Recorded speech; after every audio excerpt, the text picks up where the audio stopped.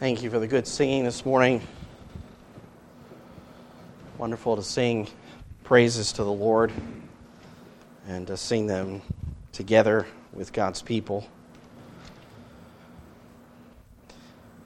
Before we look at the message this morning, I just wanted to add, Tim announced the change in our service times to revert back to our previous times. Glad to elaborate on that further. I don't want to take much time, but I think one of our desires when we did make that alteration was for some time in between our morning service and our Christian Life Hour for some additional fellowship. And it was also at a time when we were really, I think, lacking times when we got together to fellowship. So that just was a desire, and I trust that we will have time to fellowship, whether it's after services or otherwise. We certainly fellowship in more ways than just talking with one another, but that is one way. I want to certainly facilitate that, but I appreciate when our services are over that there really isn't a immediate mass exodus to the parking lot and everybody goes home. I know sometimes you do need to do that because you've got to go do something, but really God's people love to be around each other and love to fellowship with one another, and I hope that we'll continue to do that. I also, just in speaking with people, thinking about circumstances, I really did want to make it possible for all of us to be able to meet together and fellowship together around the Word in a morning service. And for different reasons, it was more difficult for some, regardless of what the reasons may be. Our desire is when we get together on the Lord's Day is to be in His Word, to be fellowshipping together around His Word, and switching the schedule does not, I hope, in your mind, it doesn't in mine, minimize the importance of the Christian Life Hour. This isn't really an invitation to sleep in. Christian Life Hour is meant to be an additional time where we take time to get into God's Word and we study it together. And depending on the circumstance, we've been challenged a little bit because of Zoom to have the kind of interaction you have in a teaching time. But we'd like to be able to do that. And of course, all of our services are purposeful. Everything that we're doing, we believe, is purposeful. It's important. We do have a prayer meeting. Our church has a prayer meeting. We meet together to pray. Of course, we pray on the Lord's Day as well. I am thankful as a personal testimony that my parents made it a priority to be in God's house whenever the doors were open, whenever they could be. As a child, I didn't always appreciate that. But I will say that I received the teaching of the Word of God faithfully, consistently, and now I'm very thankful that my parents highlighted that and did that. So I say that not to put an undue burden. I realize that there are circumstances in God's providence that sometimes challenge us from getting to services, but I want to also challenge you to be in God's house as you're able and not providentially hindered. And I say providentially, sometimes we can very easily just sort of say, oh, I can't go, or I have something come up. And I think we really need to weigh what it is that brings us to the place where we decide to do that. And we need to guard against what our natural inclination would be. And that is a distance from God and a distance from God's people. See, one thing that happens when we gather together is we certainly hear from God, but we also gather together. And what happens when you separate a coal from the fire, the other coals? We got a coal that's out here. Well, it's going to lessen in its heat, and eventually, because of the lack of heat in the center, it's going to go out. It's going to dissipate. Something also happens to this, right? The heat decreases here. And if you are born again, if you're a child of God, especially if you're a member of our church family, this is an opportunity for us to gather together, to meet together, to fellowship. And it does contribute to the health, the strength of our church. It also contributes to the health and strength of each one individually. So I'm going to put that out there, put it on your heart, encourage you to examine your own heart before the Lord and trust that the Lord has really something for us all to consider today. Why do we gather together? What's our purpose in doing this? I really don't feel like we have enough time in God's Word. And I say that, I realize our services start at 9:30, go to about 11 o'clock, have another Christian Life Hour for 45, 50 minutes, maybe up to an hour, another hour in the evening. That's enough to strengthen, that's enough to help a Christian on the way to heaven. If you join prayer meeting, there's Bible study as well. That's another additional help. But we really don't want to just maintain, do we? We don't just want maintenance. And that is important to maintain our spiritual health before the Lord. We want to make progress. We want to see, don't we, the advance of the gospel through our lives. We want to see the proclamation of Jesus Christ to our neighbors, to our friends, to those that we work with. Is that going to happen if we just kind of sit back and take it easy? This is a pilgrim walk. This is a narrow way. We are following the Savior. And our Savior, we know that He rested, but He also exercised Himself in the ministry that God had given Him to do. And we need to exercise ourselves for the sake of the gospel. May the Lord help us to truly see what His purpose is for us. And do you want to hear one day, "A well done, good and faithful servant"? I want to, and as your pastor, I want you to hear that. So if I say something like this, it's really in light of that. We want to stand before the Lord, and we'll stand there together. And we want to hear "well done." Not just "well done, good and faithful servant," but Fallsbury and Bible Church, well done. May the Lord help us and give us grace. Turn, if you would, to Exodus chapter 20 in your Bible.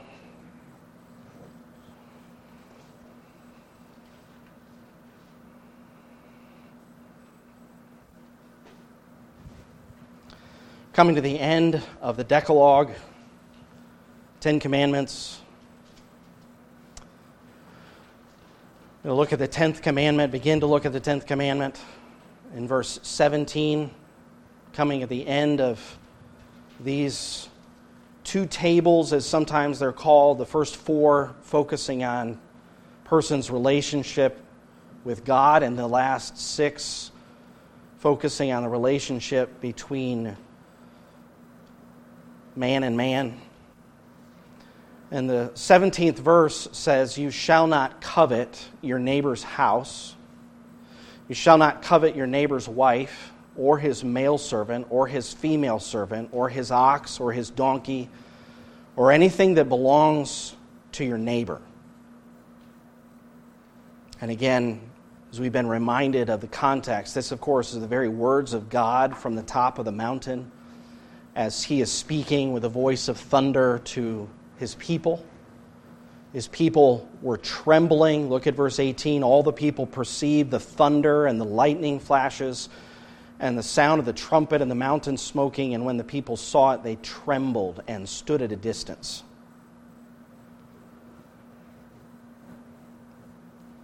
you shall not covet. And there's a lot of additional elaboration so as to direct this commandment right to the heart of those who are hearing. Covetousness. Covetousness actually connects with the first commandment.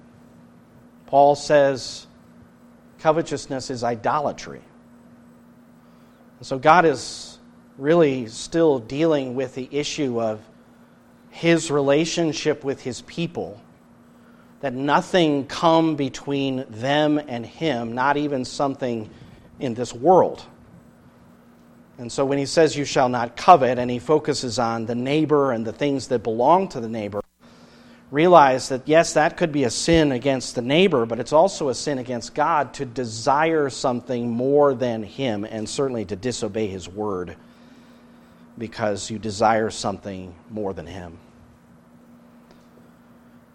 One person wrote, "I consider covetousness as the most generally prevailing and ensnaring sin by which professors of the gospel in our materialistic society are hindered in their spiritual progress. A disposition deeply rooted in our fallen nature, strengthened by the custom of all around us. The power of habit and the fascinating charm of wealth is not easily counteracted." That sounds like it could have been written in the 21st century, but that's actually John Newton a couple centuries ago.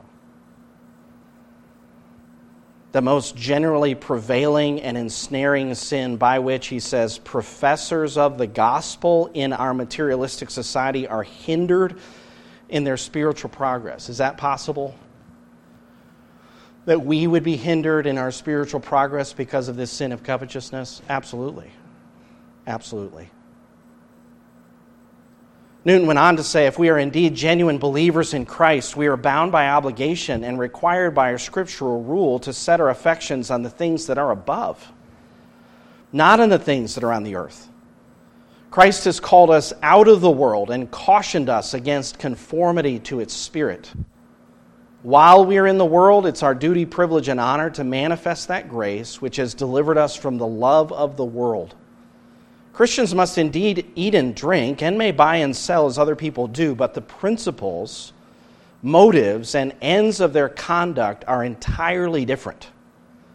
They are to adorn the doctrine of God, their Savior, and to do all for His glory.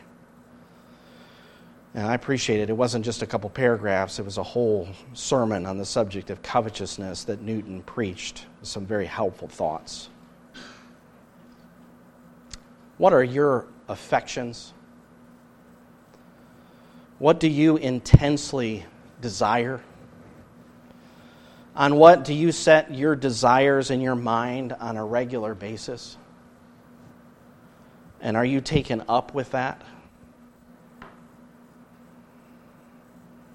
Matthew Henry, as he spoke about his father's teaching, as he talked about covetousness, he talked about the opposite, which is contentment, which was when the mind and the circumstances meet. The mind is satisfied with the circumstances. That's contentment. But he said that no condition of life will itself make a man content without the grace of God. We find Haman discontented in the court.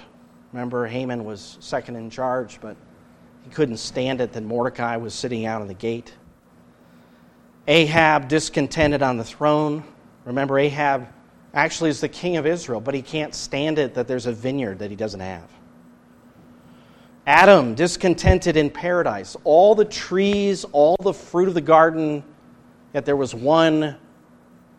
And what happened? It was that one tree that Eve took, and of course Adam knowingly took. And then he says this, higher we cannot go. The angels that fell, discontented in heaven itself. I will be like the Most High, Satan said. Even the angels sinned through covetousness. And so we have a sin here that's certainly common to man, and no circumstance in life is going to bring us to the place where we don't struggle with this sin. It's going to be the grace of God that changes us. And this command really aims, doesn't it, straight for our heart. The first major point I'd like to make is the 10th word of the Decalogue forbids the idolatry of discontentment and desire for what belongs to our neighbor. 10th word of the Decalogue forbids the idolatry of discontentment and desire for what belongs to our neighbor. This word that's translated covet in verse 17 is also translated desire. It's also translated lust.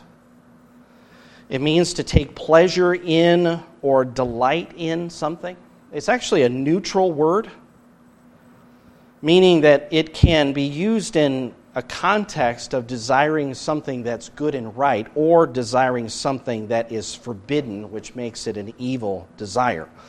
The same word is used in Psalm 19 and verse 10, where it says of God's word and his law that they are more desirable than gold, yes, than much fine gold, sweeter also than the honey and the drippings of the honeycomb.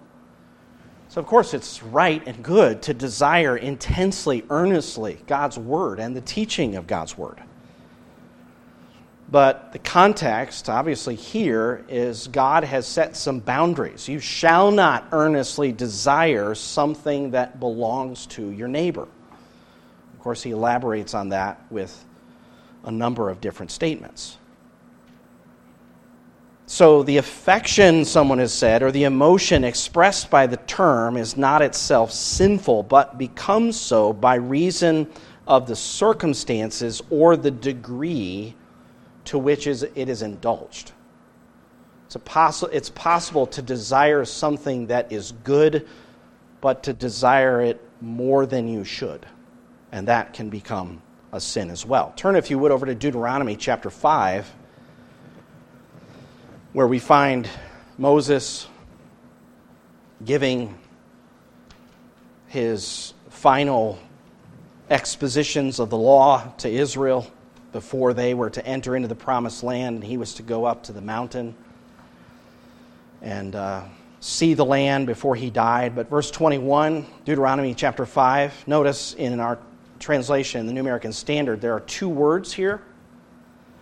Verse 21, you shall not covet your neighbor's wife. That's the same word. And then you shall not desire, different word, your neighbor's house, his field, or his male servant, or his female servant, his ox or his donkey, or anything that belongs to your neighbor. And so Moses here, as he's giving, I would say this is an exposition of the law. The word that is used is a little different, but synonymous. A word that means to wait longingly for, or to wish, or to sigh, or to be greedy for something. And again, even that word is a neutral word. It can be used in a context that's not sinful. You can covet, in verse 21, you can do that verb in a way that's not sinful, but certainly not when it applies to your neighbors, when anything that's your neighbor's. And you can also desire something appropriately. But again, not when it's your neighbor's. That second word, desire, in verse 21 is used when David said in 2 Samuel 23, "Oh, that someone would give me water to drink from the well of Bethlehem, which is by the gate." The writer of Samuel says David had a craving and said that.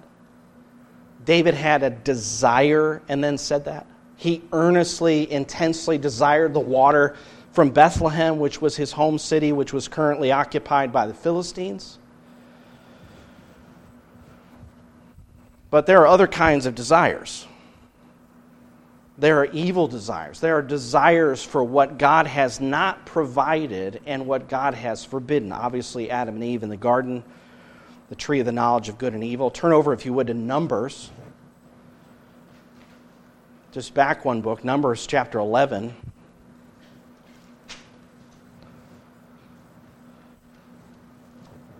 Another time that this word is used. Children of Israel are in the wilderness. There's a context here that I believe shows us not only the danger of covetousness, but what covetousness leads to. Look at verse 1. Now the people became like those who complain of adversity in the hearing of the Lord.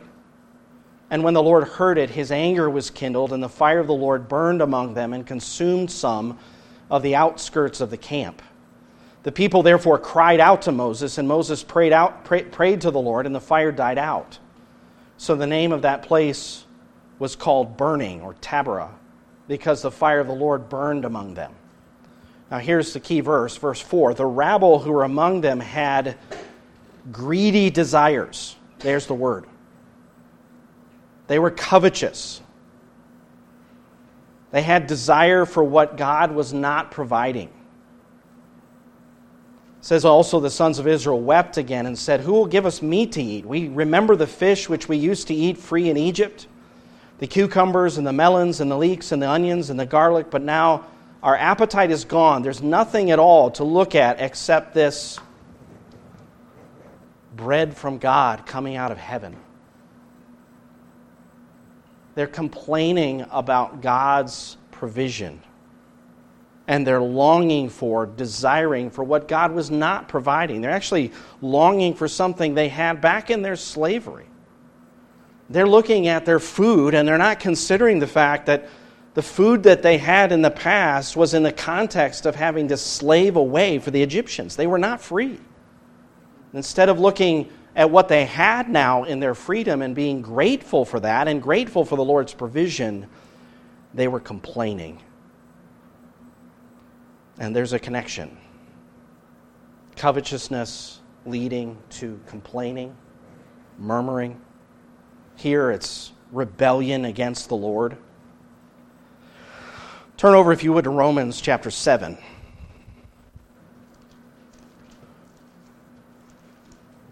Romans chapter 7.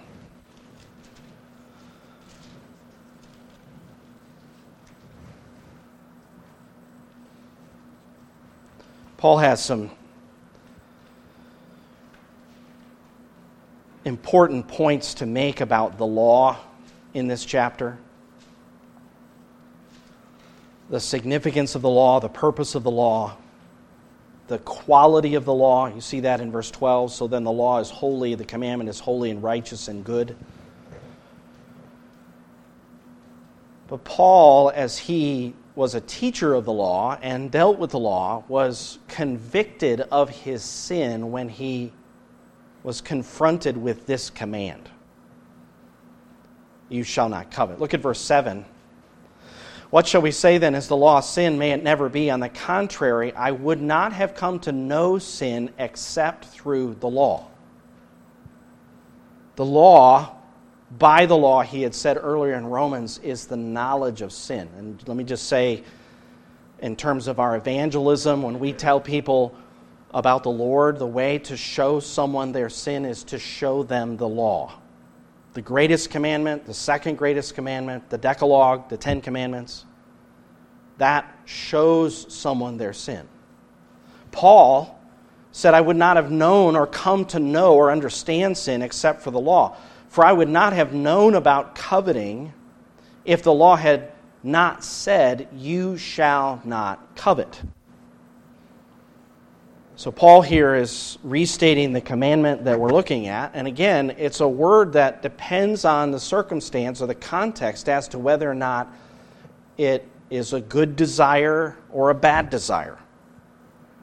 This word is used to describe an appropriate desire for food in the Gospel of Luke, a desire to see the Messiah in the Gospel of Matthew. Jesus earnestly desired, same word, to eat the Passover with his disciples. But then Paul, as he spoke of his relationship to the Ephesians, he said, I have desired no one's money or their possessions in his apostolic ministry. That's not why he was preaching the gospel there at Ephesus. He wasn't covetous and coming so that he could make merchandise of those people. He was coming to give something to them. Says the same thing to the Thessalonians. 1 Corinthians chapter 10 and verse 6 speaks of an evil desire for meat.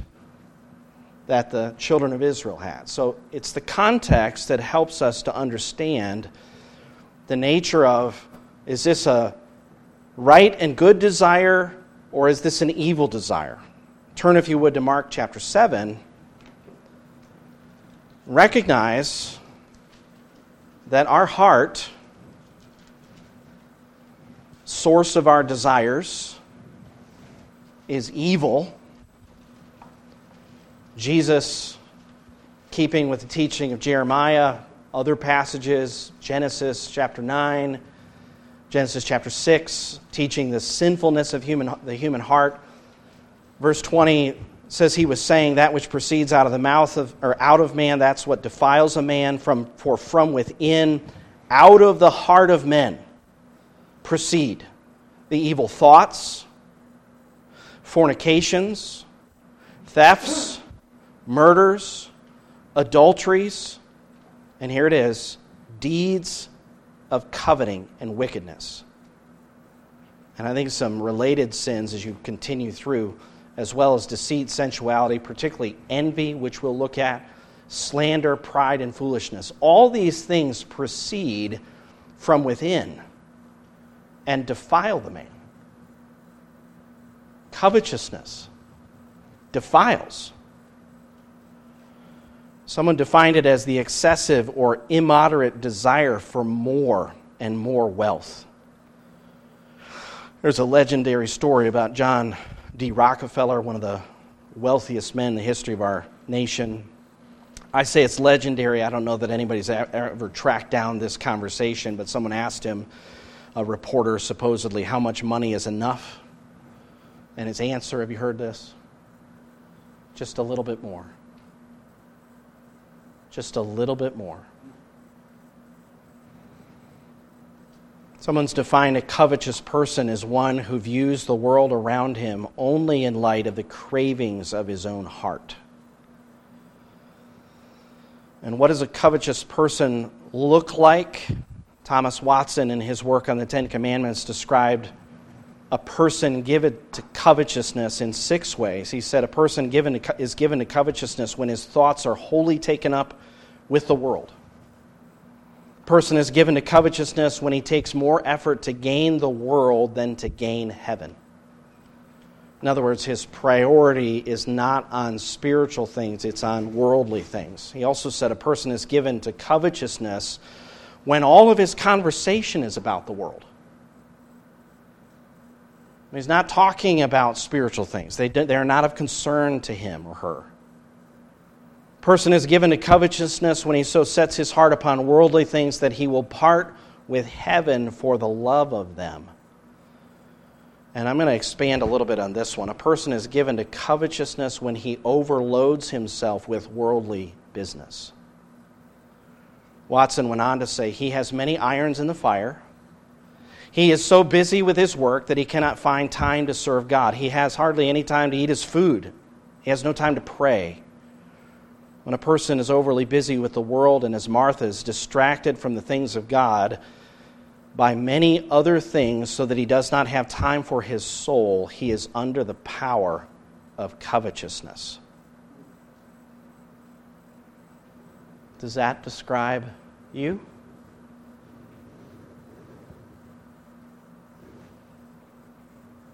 Thoughts are about the world. Your priorities are more about the world. Your conversation is about the world. You set your heart on worldly things. You overload yourself with worldly business so that you don't have time for God. That leads somewhere. If a heart is overcome with covetousness, then there will begin to be, there already is the seed, or someone called covetousness the mother of other sins. Covetousness leads to other things. Watson said a person is given to covetousness whose heart is so set upon the world so that he does not care by what unlawful means he uses to get it. And this is where we see sometimes in our culture, sometimes in the front page of the newspaper, covetousness just comes out because some crime has been committed. the love of money, not money, but the love of money is the root of all evil. And someone has loved money or something, and because of their love for money, they have committed a crime. They've sinned against someone else.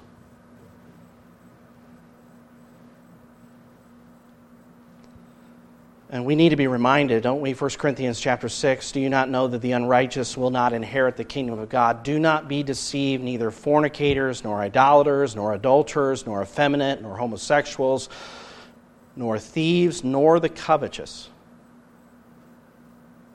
nor drunkards, nor revilers, nor swindlers will inherit the kingdom of God.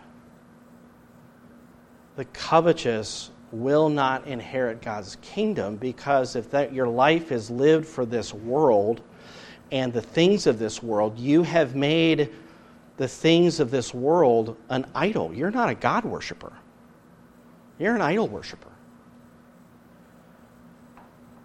Paul says in Ephesians 5, "For this you know with certainty, that no immoral or impure person or covetous man who is an idolater has an inheritance in the kingdom of Christ and God." And so this isn't something that should ever be named among us. A covetous Christian is a contradiction. May the Lord, through His Word today, as He's reminding us of this sin, help us to repent. It is a sin. This is an offense to Almighty God.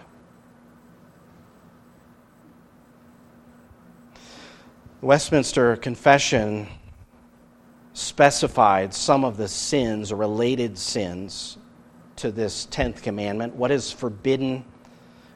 What are the sins forbidden in the 10th commandment? The question is, the sins forbidden in the 10th commandment are discontentment with our own estate, envying, grieving at the good of our neighbor, together with all inordinate motions and affections to anything that is his. That means any action of the heart or any movement that pursues something inappropriately that belongs to someone else. That's a sin. And we can see that played out in Scripture. And let's just take for a moment a few of those statements and consider them. Discontentment with our own estate. That is dissatisfaction or disappointment with what God in His providence has allotted to you. And I want to ask you to turn to Joshua chapter 7.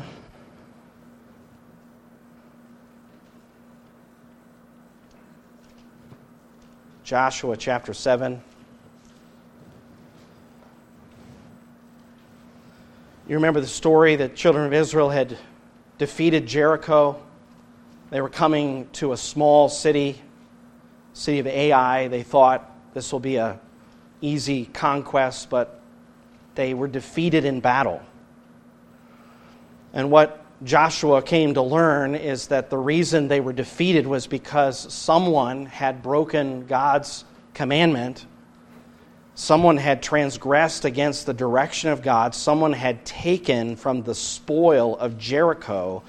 And God said, all of that spoil belongs to me. But you know the story. Achan, of course, had sinned against the Lord. Look at verse 10, Joshua chapter 7.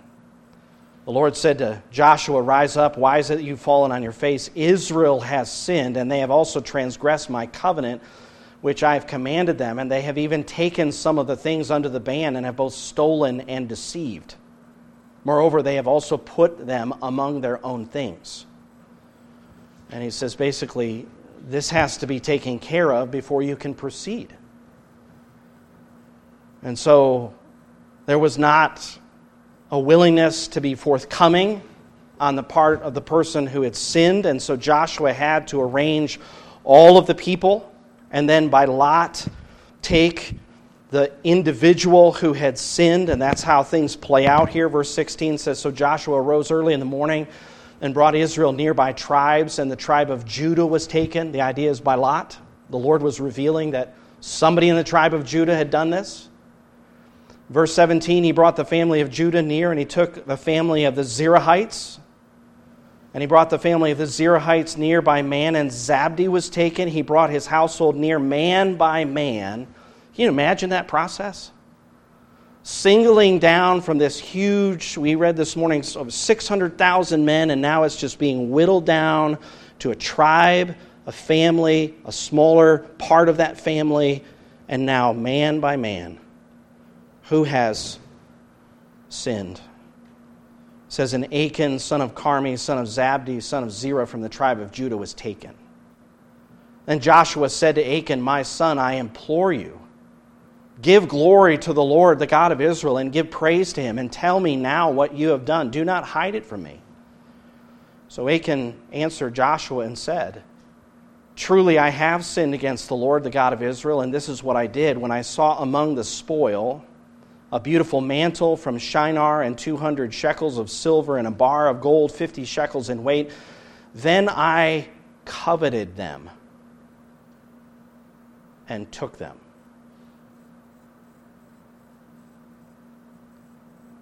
Who did these belong to? Well, this is a city-state conquered in battle, Jericho. But as they conquered it, that spoil, God said, is mine.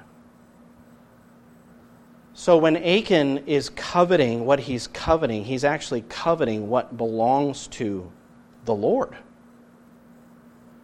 Notice what he says. I coveted them and took them. Behold, they are concealed in the earth inside my tent with the silver underneath it. And of course, Joshua investigates.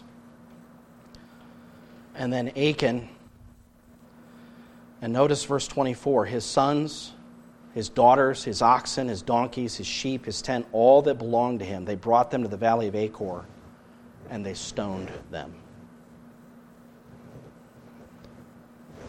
You say, how is that justice? Why the whole family? Well, presumably there was knowledge among the family. God is the one who ordered this judgment, so you can search for the righteousness of the judgment. And I think that may be challenging, but Achan had stolen from the Lord. He had coveted and taken from the Lord.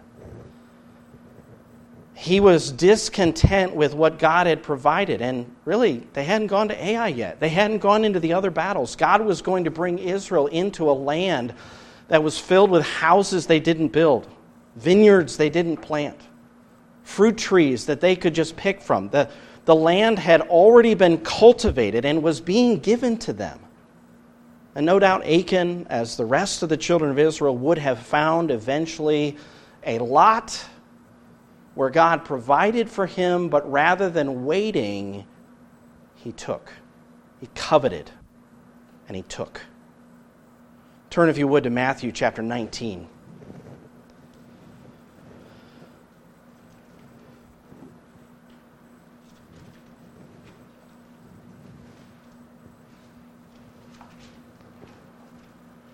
He was discontent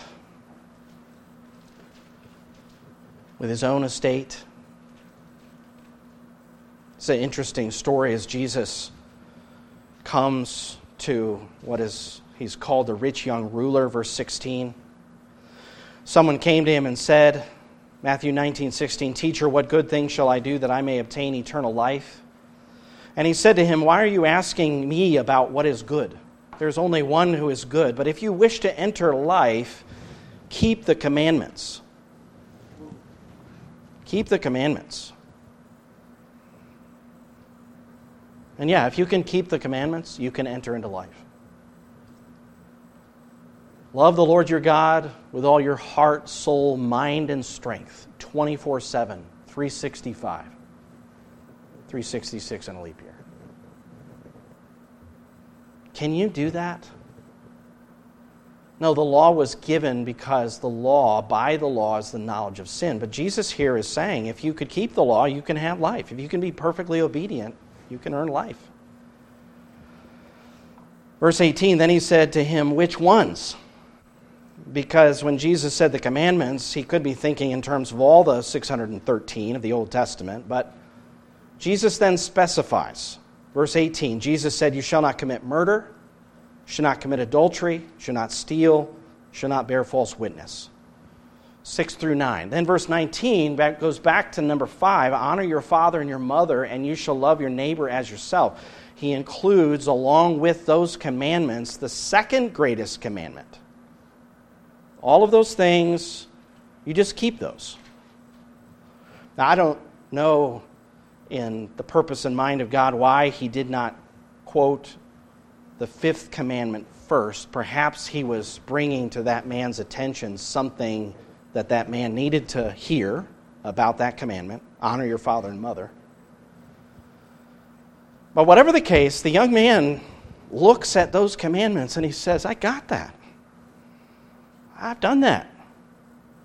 This is a real misunderstanding of the nature of the law. But he says, verse 20, the young man said to him, all these things I've kept, what am I still lacking?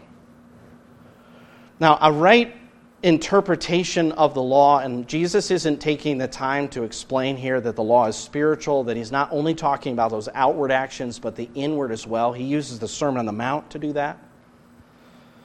But here, he's going to draw attention to that 10th commandment as he gives this young ruler a command. Verse 21, Jesus said to him, if you wish to be complete, if you wish to be perfect, go and sell your possessions and give to the poor, and you will have treasure in heaven, and come follow me. So take everything that you have, sell it, take those proceeds, give that money to the poor, which means that you're relinquishing all of those resources that you have for yourself, and you're giving them to other people, and then you're coming, if he was to obey this, to come and follow Jesus. I think the implication Jesus was making is you'd be taken care of if you did that. It have to be faith like the rest of the disciples, but to leave all and go and follow Jesus would mean to put yourself in the care of Jesus and, of course, the care of your Heavenly Father. But what does this young man do instead? Look at verse 22. But when the young man heard this statement, he went away grieving, for he was one who owned much property.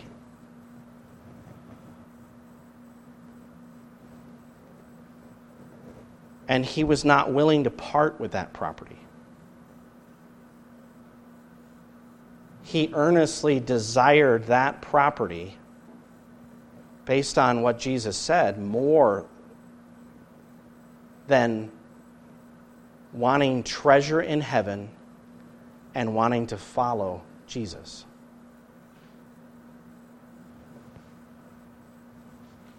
I don't know if this young man ever did come to Christ, but Jesus just used the law in a way that showed to this man that his sin was not just external, it was internal.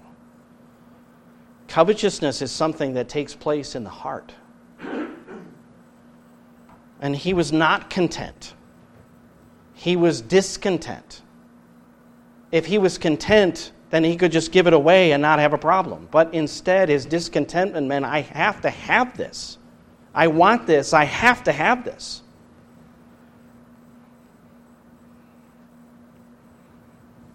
And this discontentment, isn't it, as Watson described it, it's a mother sin? Absalom coveted his father's throne, and as a result, he lied, deceived, rebelled, murdered, committed adultery. We looked at Gehazi, connection with bearing false witness and lying. Remember, he coveted the silver and clothing offered to Elisha, and then he lied about it.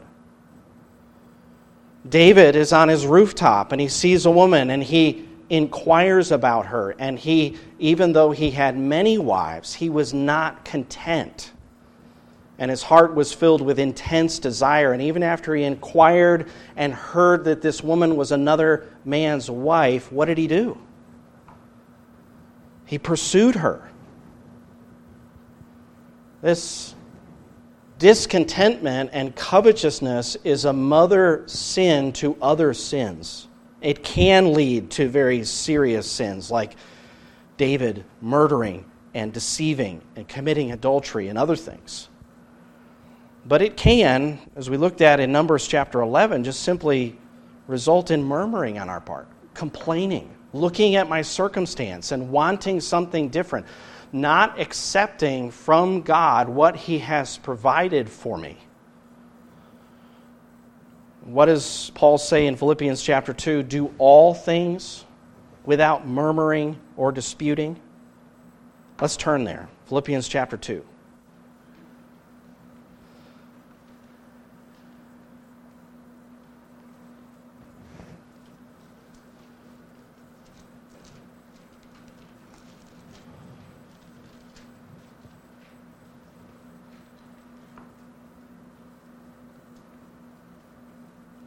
Verse 12, so then, my beloved, just as you've always obeyed, not as in my presence only, but now much more in my absence, work out your salvation with fear and trembling, for it is God who is at work in you, both to will and to work for His good pleasure. Do all things without grumbling or disputing,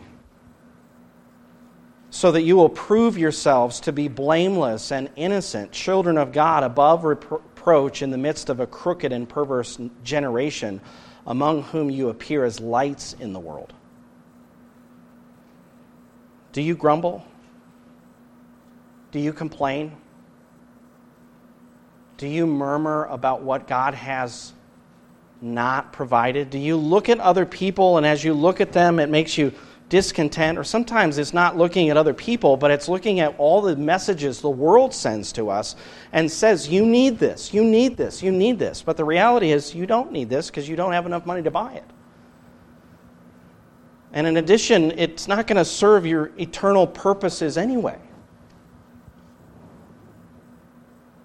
No, this commandment is coming to us and confronting us in our very heart. You can't always see a covetous person. You can see what they do, and the mother sins, it produces these other sins, and sometimes you can tell the basis of what happens. But if you find yourself complaining or grumbling and you think about what God hasn't given you or what you don't have, beware that you're not taken up with covetousness. Let's quickly look at envying. Envying. Not only discontentment, but envying. Desiring someone else's advantages, whether position or wealth or relationship. This is another one of the sins of the heart. Sometimes people talk about somebody becoming green with envy. I think that, as I understand it, originated with Shakespeare. It was also called the green-eyed monster. Envy is desiring what someone else has as an advantage. And that could be something that they possess. It could be some gift that they have. It could be something about them. It could be something about their personality or their looks or whatever it might be. But you're envious of them. Remember, they were envious of Jesus. Why? Pilate recognized that as the priests had turned Jesus over. Matthew 27 says, so when the people gathered together, Pilate said to them, whom do you want me to release for you, Barabbas or Jesus, who is called Christ? For he knew that because of envy they had handed him over. Why were they envious of Jesus? Because Jesus had favor with people. Because the crowds were following Jesus and listening to Jesus, and they didn't have that anymore. They had it before. And they were so green with envy, so to speak, that they were willing to turn Jesus over and have him crucified for no sin of his, but just to get rid of him.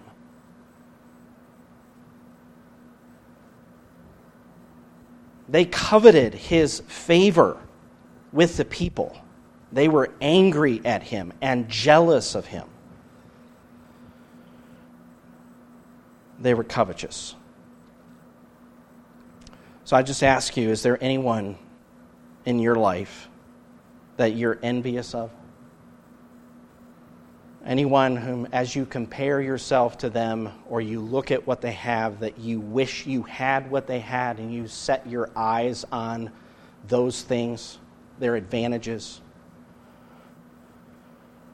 You start to do that, and what happens is you're discontented with what God has provided. You're not thankful for what God has given you in His providence. Really sinning against God.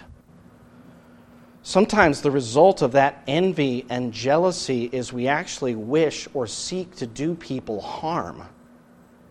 We say things about them because we're envious of them. It can turn into malice and ill will and sometimes just outright hatred. There's a story about a man who was told he could get anything he wished for, but his neighbor would get double. And in his wicked heart, you know what he wished for? The loss of one eye. You say, I would never do that. Wait a second. Don't we do that in our hearts? We wish people harm when we're envious of them. This is not a sin that is removed from us. Jesus, when He detailed the contents of the human heart in Mark chapter 7, was not saying everybody but us. No, this is us too. The seeds of all those sins are within our hearts. And we would do well to recognize when we're becoming envious. We don't always just come out and say, oh, I'm envious of that person. It's just something that's going on in our heart, and our heart is responding in that way to what we're seeing or who we're seeing. But the Scriptures here confront us with something about our hearts that if we recognize it, that's a heart problem. That's a sin problem. That's a sin that needs to be confessed. It's a deed of the flesh, as Paul says in Galatians chapter 5. The deeds of the flesh are evident, which are immorality, impurity, sensuality, idolatry, sorcery, enmity, strife, jealousy, outbursts of anger, disputes, dissensions, factions, envying. It really does come down again to a dissatisfaction with what God has provided. What about grieving at the good of our neighbor? That's another phrase that they use. Westminster pastors and teachers. When something good happens for someone else, do you rejoice with them? Are you upset or angry when something good happens for someone else? Do you wish that had happened to you, and do you minimize the blessing that it is for them? Do you complain and murmur as to why that good thing didn't happen to you, or you say, that never happens to me? You say, if that never happens to me, you realize God is in control of everything. You say something like that, you're probably not right for one thing. But even if you are, you're actually murmuring against God. God hears that.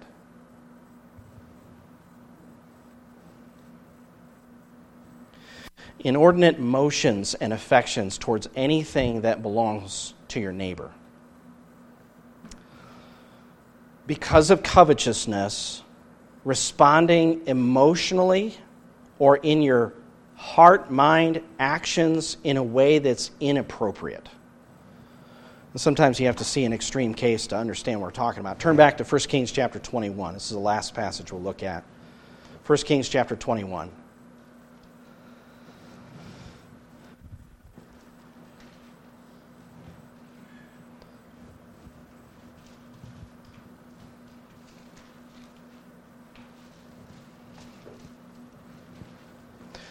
Verse 1, came about after these things that Naboth the Jezreelite had a vineyard which was in Jezreel beside the palace of Ahab, king of Samaria. Ahab spoke to Naboth, saying, give me your vineyard that I may have it for a vegetable garden, because it's close beside my house, and I will give you a better vineyard than it in its place. And if you like, I will give you the price of it in money. But Naboth said to Ahab, the Lord forbid me that I should give you the inheritance of my fathers. Okay, he wants it. He wants to obtain it. He's willing to pay for it. It's next to his house. It'd be a nice vegetable garden for him. When he can't have it, because this is a family possession, Naboth owns it, and he can't give it away, can't sell it. Verse 4. This is how Ahab responds. So Ahab came into his house sullen and vexed because of the word which Naboth the Jezreelite had spoken to him. For he said, I will not give you the inheritance of my fathers. And he lay down on his bed and turned away his face and ate no food because of covetousness. I can't get what I want. And there's an emotional depression. Jezebel recognizes it, verse 5. But Jezebel and his wife came to him and said to him, how is it that your spirit is so sullen, so that you're not eating food? And he tells her, it has to do with the vineyard. And talk about a mother sin. Jezebel offers to take care of it for him. And how did she take care of it? And what did Ahab do when she had taken care of it? He went down to take possession. Jezebel was wicked in what she did. She set up false witnesses against Naboth. But Ahab, in watching that all play out, says at the end of it, now I can have it. I can get what I want. And he did get what he wanted. But he also got the judgment of God. That same place where Naboth was slain, later in the chapter, he was told that the dogs would lick up Ahab's blood. That Ahab would somehow die in a way that he would shed his blood, and the dogs, these unclean animals, would lick up his blood. Just an awful death for a king. Because of covetousness. Covetousness is a sin worthy of death. It is a sin that Jesus died for. It is a sin that if you're a believer, you need to confess today. Recognize it. Confess it. It is a sin that if it was the only sin, and you never turned to Christ, you would be cast into a lake of fire forever, and you would be punished for that sin against God. It's idolatry. And the offer of the gospel, of course, is Jesus came. As he came, he lived a perfect and sinless life, and he died upon the cross so that whoever would believe in him might have eternal life and have forgiveness of all their sins, including all of those deeds of coveting, all of that murmuring, all of that sinful complaining and wishing for something that you didn't have. And there could be someone here today who has never turned from their sins, and maybe it is covetousness. Maybe it is. That's what your sin is. Paul said, I wouldn't have known about this matter of internal sin if the law had not said it. But sin is internal. It's not just outside. It's not just deeds of the body. It's deeds of the heart. And it must be repented of. But God is willing to forgive and wash you in the blood of Christ, and save you and bring you to himself and make you one of his children. Would you come to him today? Would you find forgiveness, safety, salvation in him? Would you turn to him? Let's pray. Lord, thank you that you confront us in our need. And Lord, we are sinful people. Our hearts are wicked. And thank you, Lord, for telling us the nature of our heart and our need for forgiveness. And I do pray that as believers today, we'd recognize the sin of covetousness when we see it in our lives, that we'd repent of it and turn from it, as Zacchaeus did. And Lord, for the one who has yet to put their trust in the Lord Jesus, has never found forgiveness for their sins, never been washed, cleansed by the blood of Christ. Lord, today we pray that they might turn to you, and we pray in Jesus' name. Amen.